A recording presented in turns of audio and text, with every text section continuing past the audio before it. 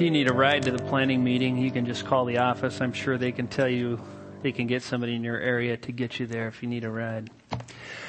If you have your Bible, turn to Luke chapter 9, verse 28 through 36. We're actually moving on from verses 23 to 27, believe it or not. And now we are in the section on the Mount of Transfiguration. 6 years ago, when we first moved to Burbank, we got a house that was in pretty bad shape, kind of a fixer-upper. But, you know, I have a background in construction, and so we started into our long, enduring remodeling process. And there were several instances where, you know, I knew what I was doing, and I had done things before, and I knew what was code, and I did it. And then the inspector came and said, well, that may be Idaho code, but that is not Burbank code. And so I had to receive a little bit of rebuke and correction from the inspector, humble myself, and then tear it out and redo it. And we often do things like this as Christians. Sometimes we're very well-intentioned. We think we know what we're doing. We make great effort, maybe even at great expense, only to discover we have done the wrong thing. And this morning we come to a text where we are going to learn some lessons like this from the life of Peter.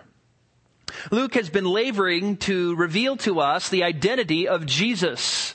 Luke has revealed to us that Jesus is the Christ of the Son of the living God. He has done this through Jesus' teachings, through Jesus' miracles, through Peter's statement, Jesus' affirmation. And so it's perfectly clear that Jesus is the Messiah, the Son of God, that he is also going to go to Jerusalem, be delivered up into the hands of the leaders, where he will be crucified and 3 days later be raised from the dead. Then Jesus makes some very hard calls to discipleship. They're really not hard calls, they're just biblical calls. But in our day and age, when being a Christian is just calling yourself one, they seem almost too hard to accept. Calls to deny ourselves, to take up our cross and follow Jesus. And then Jesus, after making these hard calls, tells the crowd a very curious little prophecy. He says, oh, and by the way, some of you here will not taste death until you see the kingdom of God. And then we come to our text for this morning. So if you have your Bible, look at Luke chapter 9, verses 28 and following, and follow along as I read. Some 8 days after these sayings, he took along Peter and John and James and went up to the mountain to pray. And while he was praying, the appearance of his face became different, and his clothing became white and gleaming. And behold, 2 men were talking with him, and they were Moses and Elijah, who, appearing in glory, were speaking of his departure, which he was about to accomplish at Jerusalem. Now Peter and his companions had been overcome with sleep, but when they were fully awake, they saw his glory and the 2 men standing with him. And these were leaving, and as these were leaving, Peter said to Jesus, Master, it is good for us to be here. Let us make 3 tabernacles, one for you, one for Moses, and one for Elijah. Not realizing what he was saying. But not really what he was saying, but while he was saying this, a cloud formed and began to overshadow them, and they were afraid and entered into the cloud. And then a voice came out of the cloud saying, This is my son, my chosen one. Listen to him. And when the voice had spoken, Jesus was found alone, and they kept silent and reported to no one in those days any of these things which they had seen. I just want you to know that this text is just jam-packed with preaching topics. Oh man, it's loaded. We could talk about great doctrines and truths, prayer, glorification, the kingdom of God, the glory of God, the Messiah, heaven, Jesus' death, burial, resurrection, Moses, Elijah, just incredible variety of things. And I want you to know, I struggled trying to decide what little minutia I was going to give you this morning. And since we have already covered some of these topics already in our study of Luke, and since we are covering some of them in our study of Daniel on Sunday nights, what I want to do this morning is focus your attention on Peter and his example, or probably better, his lack of example. The big idea of the text is that Jesus is fulfilling this curious little prophecy he made in verse 27, that some in the crowd and among his disciples would not see death until they got a glimpse of God's kingdom. And this was to cement in the minds of Peter, James, and John the fact that Jesus was the Messiah, that he was going to set up his kingdom on earth, that it would be a glorious kingdom, a kingdom where all the saints of all the ages would dwell in glory, and that they could have that hope. So that's kind of the big overarching idea. Now just look at verse 28. The text reads, some 8 days after these things, Matthew and Mark tell us that it was exactly 6 days. Luke just says some 8 days because he's approximating.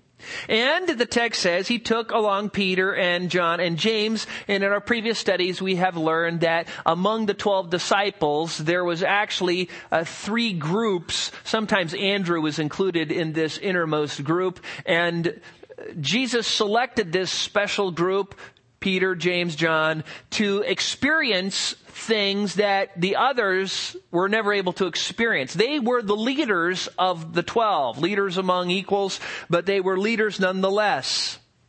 And so Jesus is taking these 3, the text says, if you look at the end of verse 28, up the mountain to pray. And we've already explored Jesus' prayer life in some detail. He was devoted to prayer. Sometimes he prayed all night.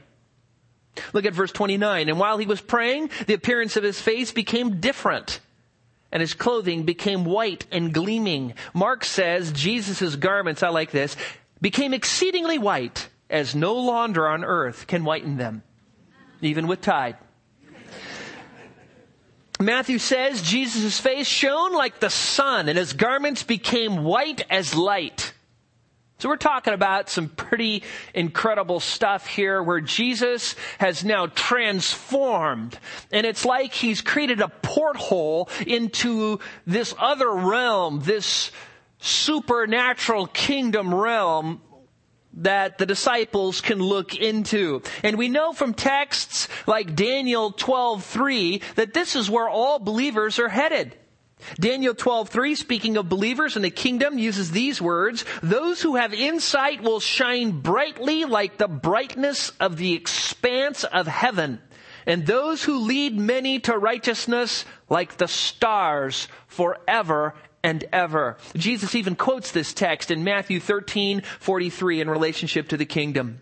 The Bible speaks of angels radiating light too. For instance, in Matthew 28:3, the angel that appeared to the Roman guards is described by Matthew with these words, and his appearance was like lightning, and his clothing was white as snow. And you remember what happened after they saw him. They all fainted. It was so scary. They hit the dust and woke up after seeing the angel. In Luke 24:4, the angel who appeared to the women who came to the tomb is described as wearing dazzling clothing. So what we're seeing here is a glimpse into glory, into kingdom glory, into heaven from earth. Now look at verse 30. And behold, 2 men were talking with him, and they were Moses and Elijah. Let's just stop there. And this is an amazing scene to ponder. I was tempted to go here last week, but we're getting here this week. Remember last week we talked about heaven and how we'll be able to talk with Jesus? That being in heaven is not Jesus, this huge figure sitting up on this throne and us all groveling in the dust for eons of years. We'll be able to talk with him. And we see this right here as two sinners, Moses and Elijah, who are saved by grace, are chatting with the Lord of glory in his kingdom. Something you and I will also be able to do if we know the Lord. Look at verse 31. Who, appearing in glory, were speaking of his departure, which he was about to accomplish at Jerusalem. That is, Moses and Elijah were speaking to Jesus about his departure. What departure? His departure from this earth. His death, his burial, his resurrection, and ascension. They're saying, Lord, so when are you going to die? I mean, you came to earth to die. When's it going to happen? When are you going to make atonement for sins? And so they're dialoguing about his future death. The very thing that Jesus had already tried to tell his disciples was going to happen. And as we shall see later on in Luke 9, he'll tell them again. Now we come to Peter and his bad example. And three things you can learn from Peter's example, which will help you live your Christian life in a way that will better glorify God. And the first thing we want to learn is remain awake. Look at verse 32. Now Peter and his companions had been overcome with sleep. Jesus had taken his three most trusted disciples up to the mountain, not for naps, but for prayer. And we have learned that Jesus had great stamina in prayer. At times, he prayed all night. And I don't know if you've ever even tried to pray all night or even half the night. It just takes Herculean strength and incredible concentration to do this. Even 3 or 4 hours of prayer is a labor. And of course, they have been most likely ministering all day, working, and then they hiked up the mountain. Jesus says, all right, let's break up and pray. And you know what happens. I mean, you've experienced this. As soon as you start getting into prayer, you confess all your sins, you start going through your prayer life, and all of a sudden, your body says, can't you just sleep for a little while? It reminds me of the Jungle Book character Kaa, the snake. Go to sleep. Satan, demons, your flesh, Kaa. They all try to get you to sleep instead of talk with God. The disciples went up to the mountain to pray, and they fell asleep. And while they were sleeping, Jesus was transfigured before them. They were missing it. Look at the middle of verse 32. But when they were fully awake, what does that tell us? They were zonked. They were out. They were just totally out of it. They conked out big time. And you know what? Sometimes it just happens. You know, you say, well, I'm just going to stay up tonight and get some prayer in. And you start praying, and pretty soon your head's nodded forward and you're drooling on your Bible. Or it falls back and you hear this snarfing noise. You wake yourself up and think, what's that noise?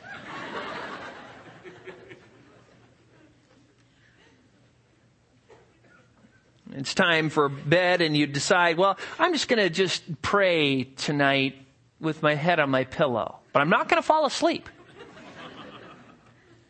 And talk to the Lord about all those important things I know I should be praying about. And you get into that first prayer, and the next thing you know, the alarm's going off.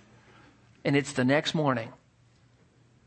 The disciples were no different. Jesus is absorbed in prayer. He's concentrating, and Peter, then James, then John, crash. So Jesus is up there praying and they're sleeping. And while this is happening, Jesus is being transfigured before them. And look at the end of verse 32.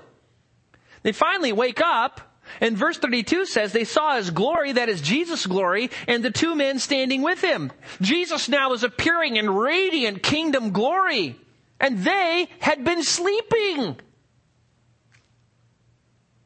In the garden, the night Jesus was betrayed, you remember what happened. He tells his disciples, listen, my soul is troubled within me to the point of death. Pray that you might not enter into temptation. And Matthew tells us that Jesus wasn't even gone an hour and he came back and they were sleeping. Get up! Get up! I don't know if he kicked them, but wake up! He goes away for a little while again. He comes back and they're sleeping. Get up!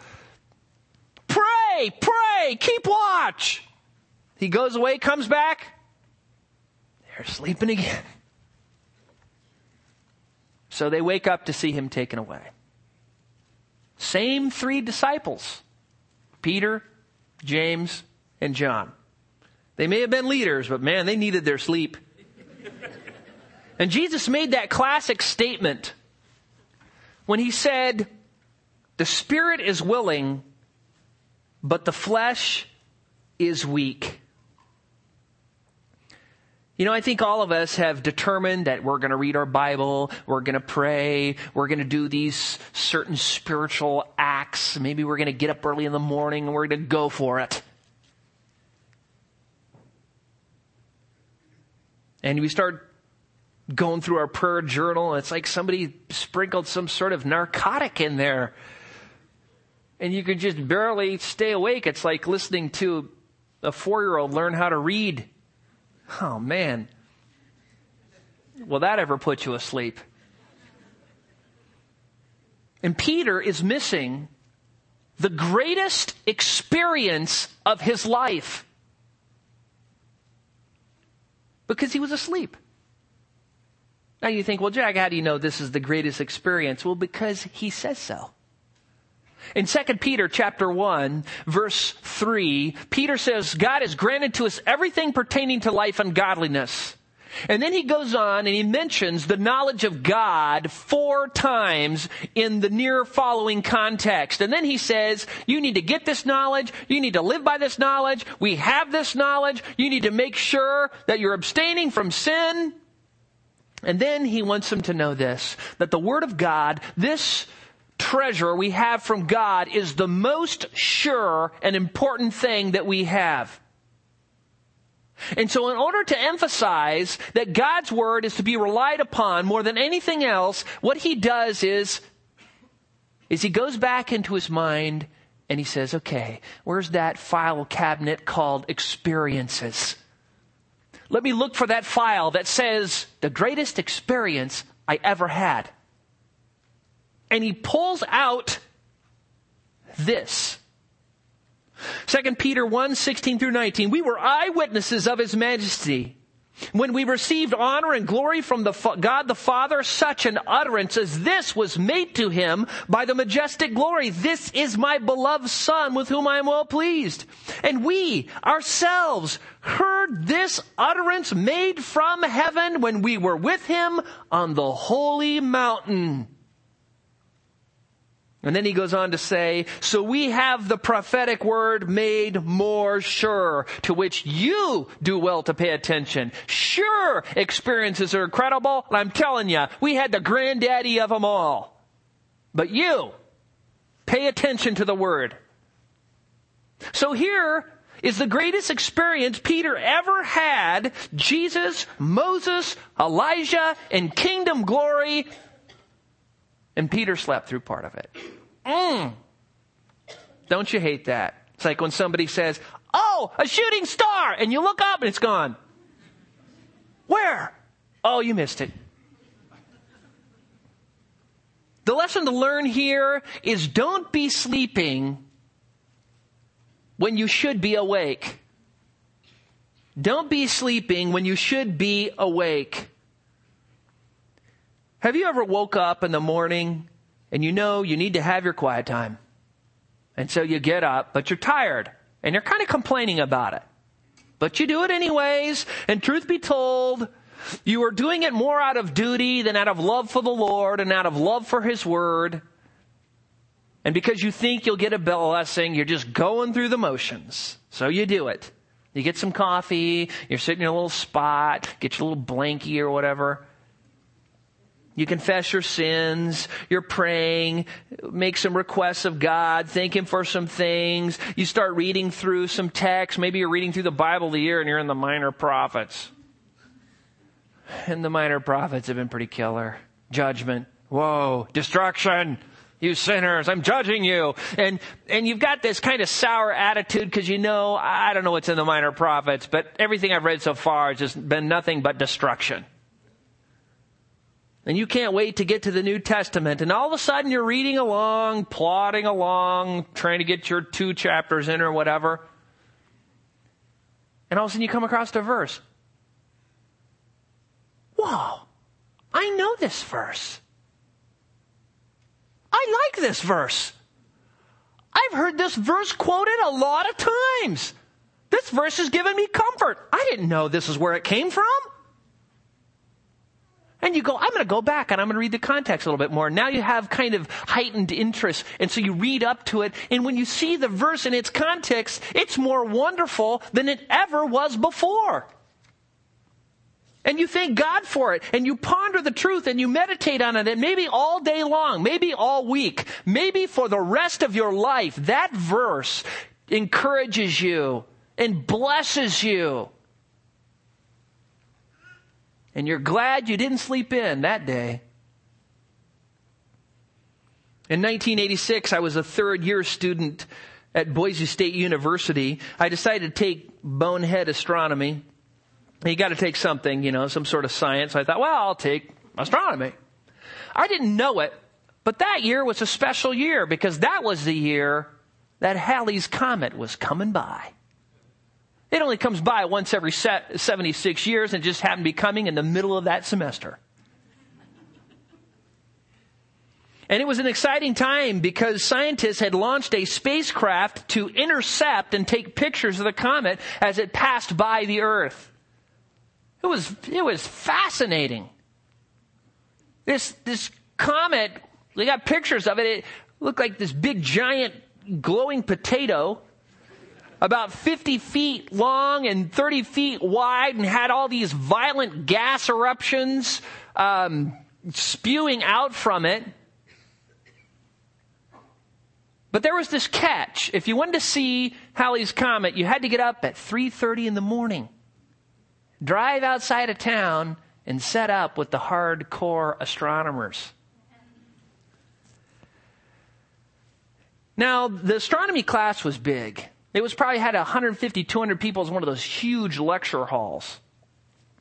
And so I got up in the morning, drove outside of town, got there, and there was about 10 people who showed up.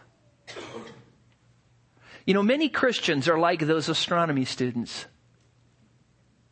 They're unwilling to stay awake, get up early, be disciplined in Bible study, church attendance, prayer, service. And you know what? They rob themselves of their own blessing. They cheat themselves. Sure, God has made us to need sleep. But He's also given us a brain so we can know when to be awake. We're awake for TV, or awake for dinner, or awake for sports, or awake for entertainment, or awake for work. But when it comes time to receive eternal blessings, maybe we should sleep in. That is wrong. Now, you may be sitting out there going, okay, Jack, now come on, you're meddling now.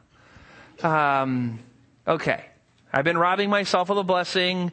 I haven't always been where I should be at the right times, awake, paying attention to receive the blessing. Well, what do I do about it? What's the cure? Here it is. Now, I could go into, I think, a whole series of sermons on this, but here is the short and sweet of it. 1 Timothy chapter 4, verse 7. This may seem trite, but it is the answer. Discipline yourself for the purpose of godliness. Listen, you want to play golf well? You get out there and hit balls.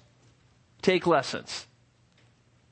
You want to be a great artist? You paint, you draw, you do whatever. You want to be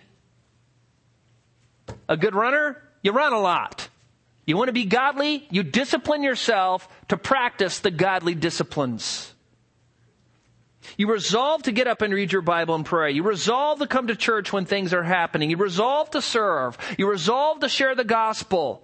If you stay up too late and you're really tired and you don't want to get up to read your Bible, you get up anyways. You read your Bible anyways. And all day long, you suffer for it. And you don't blame it on your quiet time. That wasn't the problem. Your quiet time didn't make you tired. You made you tired. You just give yourself a thorough verbal lashing in your mind. Fool! What were you doing staying up so late watching that idiotic TV show? Now look how tired you are. You feel good? Don't ever do that again. Stop it. And you let your tiredness, you let your misery be dumped on the thing that did make you tired, but not on the blessing you received from spending time with the Lord. Don't ever make that the fault of your lack of discipline. That is the one thing you need more than anything else.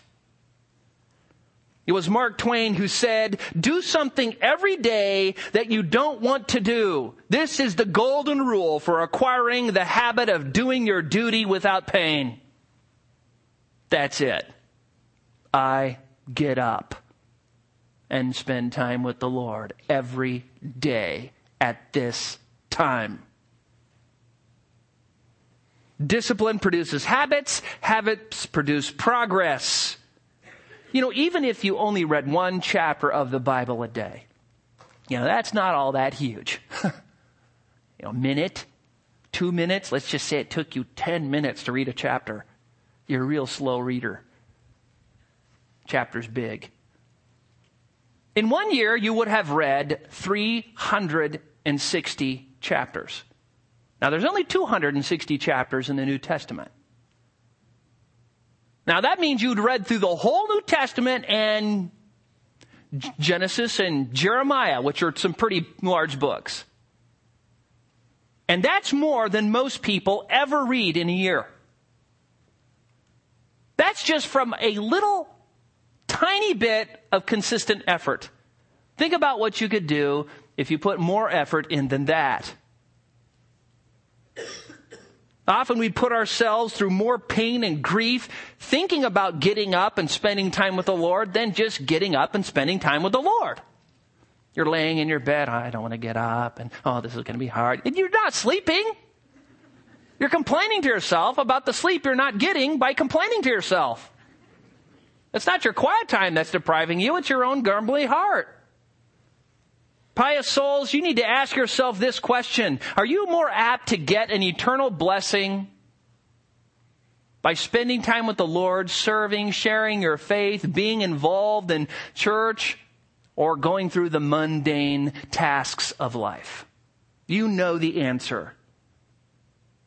So make sure you aren't sleeping through the blessing. Don't be like Peter and James and John, who slept through prayer times and almost missed the greatest experience of their life. Secondly, run in the right direction. Run in the right direction. Look at verse 33. Peter awakes from his nap, prayer nap. He is disoriented, doesn't really know what's going on. There's Jesus, Moses, Elijah, glowing like the sun, radiant in kingdom splendor. And they're earnestly talking about Jesus' upcoming death and resurrection and ascension.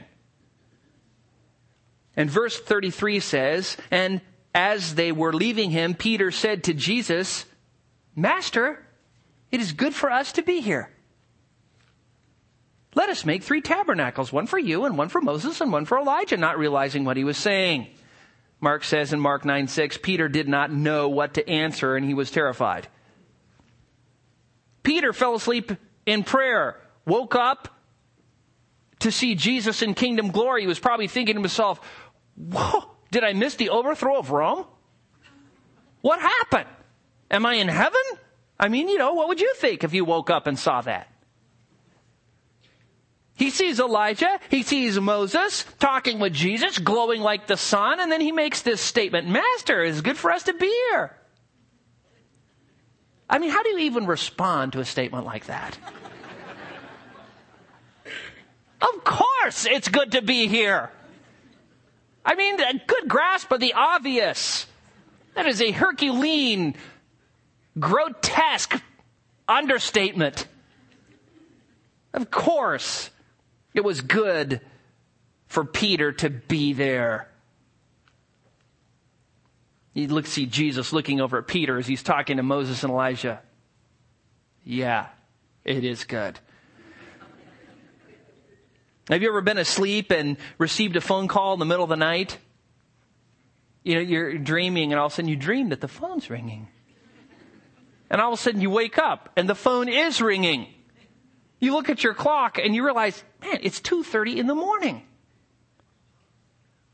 And all of a sudden you think, something must be wrong. Somebody's calling from church. Somebody died. Somebody's in the hospital. You grope for the receiver. Hello? Try to deceive them that, I'm always awake at 3:30 or 2:30 a.m. Then you hear this strange voice at the other end speaking in some language you don't even understand. And you know that you don't have the gift of the interpretation of tongues, so you say, wrong number, and you hang up. Listen, we need to cut Peter some slack. He just woke up. He just woke up from a sound sleep, and there was blinding light.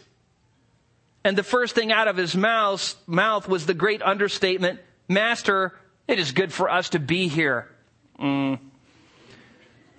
But what about his next statement? This is an interesting one.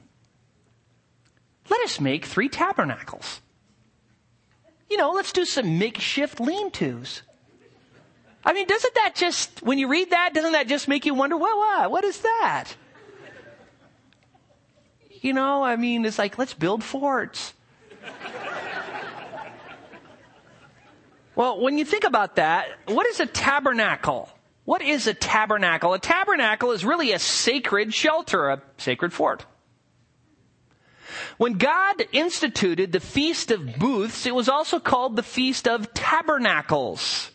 It was instituted in Leviticus 23, verses 34 and following, Deuteronomy 16, verse 13 and following. The Israelites were instructed to celebrate this feast in concert with the Feast of Ingathering, or the Feast of the Harvest. And they were told, yes, what you need to do is all your males need to go to Jerusalem, get branches and palm bough and make a little fort, a little lean-to, a little tabernacle, and then kind of sleep there, do a little camping, get some male bonding in, and then at the end have a big feast. And so that's what they did. That was the Feast of Tabernacles. The question is, what was Peter doing? Well, turn to Zechariah chapter 14. If you don't know where Zechariah is, if you go to the beginning of the New Testament and go back just a little bit, Zechariah and then Malachi, or Malachi if you're Italian. 2 books into the Old Testament. Zechariah chapter 14. Zechariah was sent by God to the people who came back from Babylon after the Babylonian captivity to encourage them that the Messiah was coming, that he was going to set up his kingdom on earth, and that he was going to rule and reign from Jerusalem. Chapter 14 is the climactic chapter which talks about the return of the Lord to earth, to the Mount of Olives, to set up his kingdom which will endure forever. So it's a great passage, and every Jew knew about this passage because every Jew was waiting for it to come to pass. Now, remember previously, Jesus said, some of you will not taste death until they see the kingdom of God. So most likely, Peter's thinking to himself, hey, the kingdom of God's coming, and maybe he and the other disciples, or maybe just himself, is thinking about these messianic texts, about the kingdom or whatever. So in Zechariah, it talks about at the beginning of the chapter, God coming forth to fight is when he fights in the day of battle. He beats up Israel's enemies. He rescues the righteous. Then it talks about him making geographical changes in the land. And then when we get to verse 16 of Zechariah 14, we read this. Then will come about that any who are left of all the nations that went against Jerusalem will go up from year to year to worship the King, the Lord of hosts, and to celebrate the Feast of Booths. And it will be that whichever the families of the earth does not go up to Jerusalem to worship the King, the Lord of hosts, there will be no rain on them. If the family of Egypt does not go up or enter, then no rain will fall on them. It will be the plague which the Lord smites the nations who do not go up to celebrate the Feast of Booths. This will be the punishment of Egypt and the punishment of all the nations who do not go up to celebrate the Feast of Booths. Now get that. Peter knows about this text. All Jews know about all the key messianic texts. A week earlier, Jesus says, some of you are not going to test death until you see the kingdom of God. Peter's thinking about this. He wakes up. It's good for us to be here. This is the kingdom. We need to celebrate the feast of, because that's exactly what God said they would do as soon as the kingdom was set up. Celebrate the Feast of Booths. So he says, hey, Moses, Elijah, don't run off. I'll get your building materials. Talk with Jesus. Now there's a lesson here. The lesson is this. Was Peter zealous to serve and obey God? Yes. Did Peter have good intentions? Yes. Were Peter's actions based on the Scriptures? Yes. Was Peter right? No. Maybe if he was a bit more awake, if he had asked a few more questions, gathered a bit more information, just was patient for a minute, he wouldn't have acted the way he did, but he did act that way. But one thing is certain, Peter was very zealous to do the right thing, but did the wrong thing. Every Christian experiences times like this. You know, you decide you're going to do a ministry. You're so excited. I've got this idea. I've got a ministry idea. So you start thinking about it. You start planning it. You talk to people and you start spending time and energy and resources to get this ministry going. You mentioned it to one person and they say, well, have you talked to the elders about this? Well, no. Should I? Yeah, they've been talking about this for a long time. I think they have something different planned. Oh. And you realize you have just ran ahead with great zeal, with good intentions, with scriptural intent, and done the wrong thing. You're reading a book because you want to grow in the Lord. You're a baby believer. You're trying to figure out Christianity. You want to know about doctrine. You want to know about the Christian life. You want to know about the Bible. So you go down to the Christian bookstore, you buy some books, and you start reading them. You're standing out here in the foyer and you're saying, yeah, man, I'm reading so-and-so's book. And the person says, you're what? That guy is off, man. His books are full of false doctrine. And you were like, really? Yeah, well, I bought these other 3 too. Get rid of them. Those things are like poison. And you realize, well, I wonder if they can take them back. And you're kind of bummed out because, I tried to do the right thing. I didn't know they were bad books. They're Christian books. They're at the Christian bookstore. They should be good. Zealous, yes, but running in the wrong direction. Ananias and Sapphira, they had some good intentions. They were going to give this huge gift to the church and just lie a little bit about giving the whole amount. And God just killed them. Simon Magus, he wanted the gift of the Holy Spirit so he could go around and heal people, do some good like the apostles. He just wanted to pay for it. Peter pronounced a curse upon him. The 7 sons of Sceva in Acts 19 thought, hey, the apostles are casting out demons in the name of Jesus. Let's do it too. We don't know Jesus, but let's use the name. And so the demon beat them up, tore off their clothes, and they ran away naked. Zealous? Yes. Good intentions? It seems. Wrong? Most definitely. Presumption, assumptions can cause great harm to yourself and to other people. Paul speaks of one very dangerous kind of presumption in 1 Timothy 1, verses 6 and 7, when he says, "For some men, straying from these things," speaking of sound doctrine, "have turned aside to fruitless discussion, wanting to be teachers of the law, even though they did not understand either what they are saying or the matters about which they make confident assertions." Discussion's good, but not fruitless discussion. Teaching is good, but not false teaching. Being confident in teaching is good, but not being confident in false doctrine. Being zealous doesn't make you a sound teacher. But the most dangerous form of presumption and assumption is to assume that you're actually a true believer when you're not. This is a damning presumption. You say, "Well, I'm a Christian." How do you know? Well, I am. I go to church, don't I? I've got a little fish on the back of my car. My mom said I was. And we have looked at that sobering text in Matthew 7, verses 21 and following, where all those people who know Jesus, know He is Lord, are involved in church, who are doing good works, come to Jesus in the last day. Jesus describes them as the many. And He says to them, "Lord," they say, "Lord, Lord, have we not?" And He says to them, "Depart from me, you workers of iniquity. I never knew you." And into hell they go. Oh, that would be terrible. To think you're going to heaven, to be zealously doing, quote, the Lord's work, and then to get to heaven only discover you've been doing Satan's work from church. At least the church building. Listen, Jesus died on the cross and shed His blood and rose from the dead to save sinners and sinners only.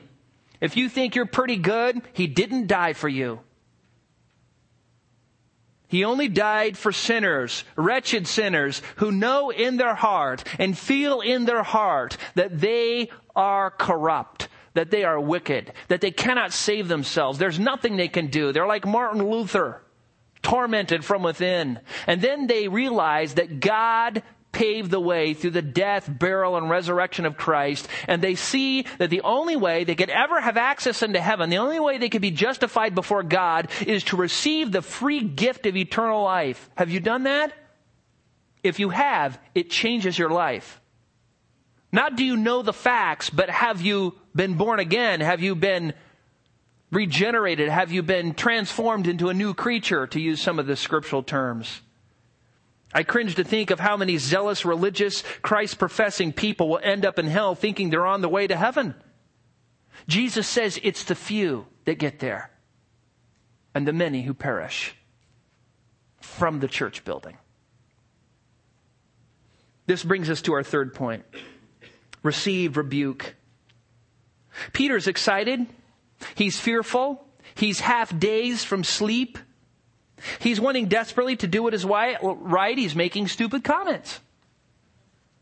And he even wants to build some shelters. Holy shelters. Sacred tabernacles. Let's celebrate the Feast of Booths. Now look at verse 35. Then a voice came out of the cloud. "This is my Son, my chosen one. Listen to him." Peter was frantic trying to do all these things. God the Father wanted Peter to look at the kingdom of God and to listen to Jesus talk with Moses and Elijah about His impending death, burial, resurrection, and ascension. And yet Peter was running around like a chicken with his head cut off. Let me get you some branches. Peter was impulsive. He often acted before he thought. And I'm telling you, in his life, he received some whopper rebukes. You remember this one? "Get behind me, Satan." Ow. And he was just being concerned. Lord, you aren't going to die. Get behind me, Satan. You aren't setting your mind on the things of God. Oh, could you imagine how that would have just run him through? Or how about this one? Lord, I will never deny you. I will lay down my life. I will die before denying you. Denies him 3 times with cursing and swearing. Jesus raises from the dead, catches up with Peter later and says, Peter, Simon, uses the old name. So, do you love me unconditionally? Well, Lord, you know I like you. Peter, do you love me unconditionally? I mean, what could he say? Well, I did deny you. I like you a lot. Peter, do you even like me a lot? Would that have been a wound? Oh. And as painful as those rebukes were in Peter's life, this is the granddaddy. When God has to rebuke you from heaven, that puts you into a category of 1.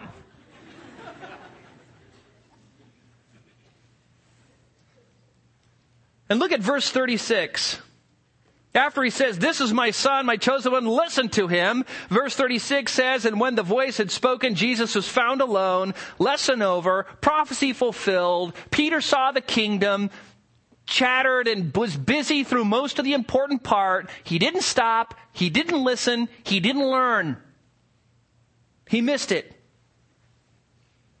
Look at the end of verse 36. And they kept silent and reported to no one in those days of any of the things which they had seen. Wonder why? And what would Peter say? Yep, we went up to the mountain to pray and I fell asleep. I did wake up, though, halfway through the vision. And then I said, why did I say this? It's good for us to be here. I did get to see Moses and Elijah talking with Jesus, but I was collecting branches to build tabernacles so we could celebrate the Feast of Booths. And then God the Father rebuked me from heaven and told me to listen to Jesus. And then it went away. That is going to be interesting to talk to Peter about that one. And rebuke is painful, but we need it. We need it. You know somebody loves you if they come to you and confront you about some sin or some behavior or something you're doing that's not right. You know they love you more than anyone else. Proverbs 27 verse 5 and 6 say, better is open rebuke than love that is concealed. Do you know what that means? That means this, that to not rebuke somebody is to conceal love. When they need rebuke and you don't do it, you are concealing love for them. You're holding back love from them. Verse 6 says, faithful are the wounds of a friend, but deceitful are the kisses of an enemy. Oh, the enemy doesn't want to be uncomfortable. The enemy doesn't want to rebuke you. The enemy doesn't want to lose your friendship. The enemy wants to feel comfortable. So instead of doing what is best for you and saying, pal, man, you got an area here in your life you're blind to. This is wrong. They just say, you're a good guy. I love you, brother. They are your enemy.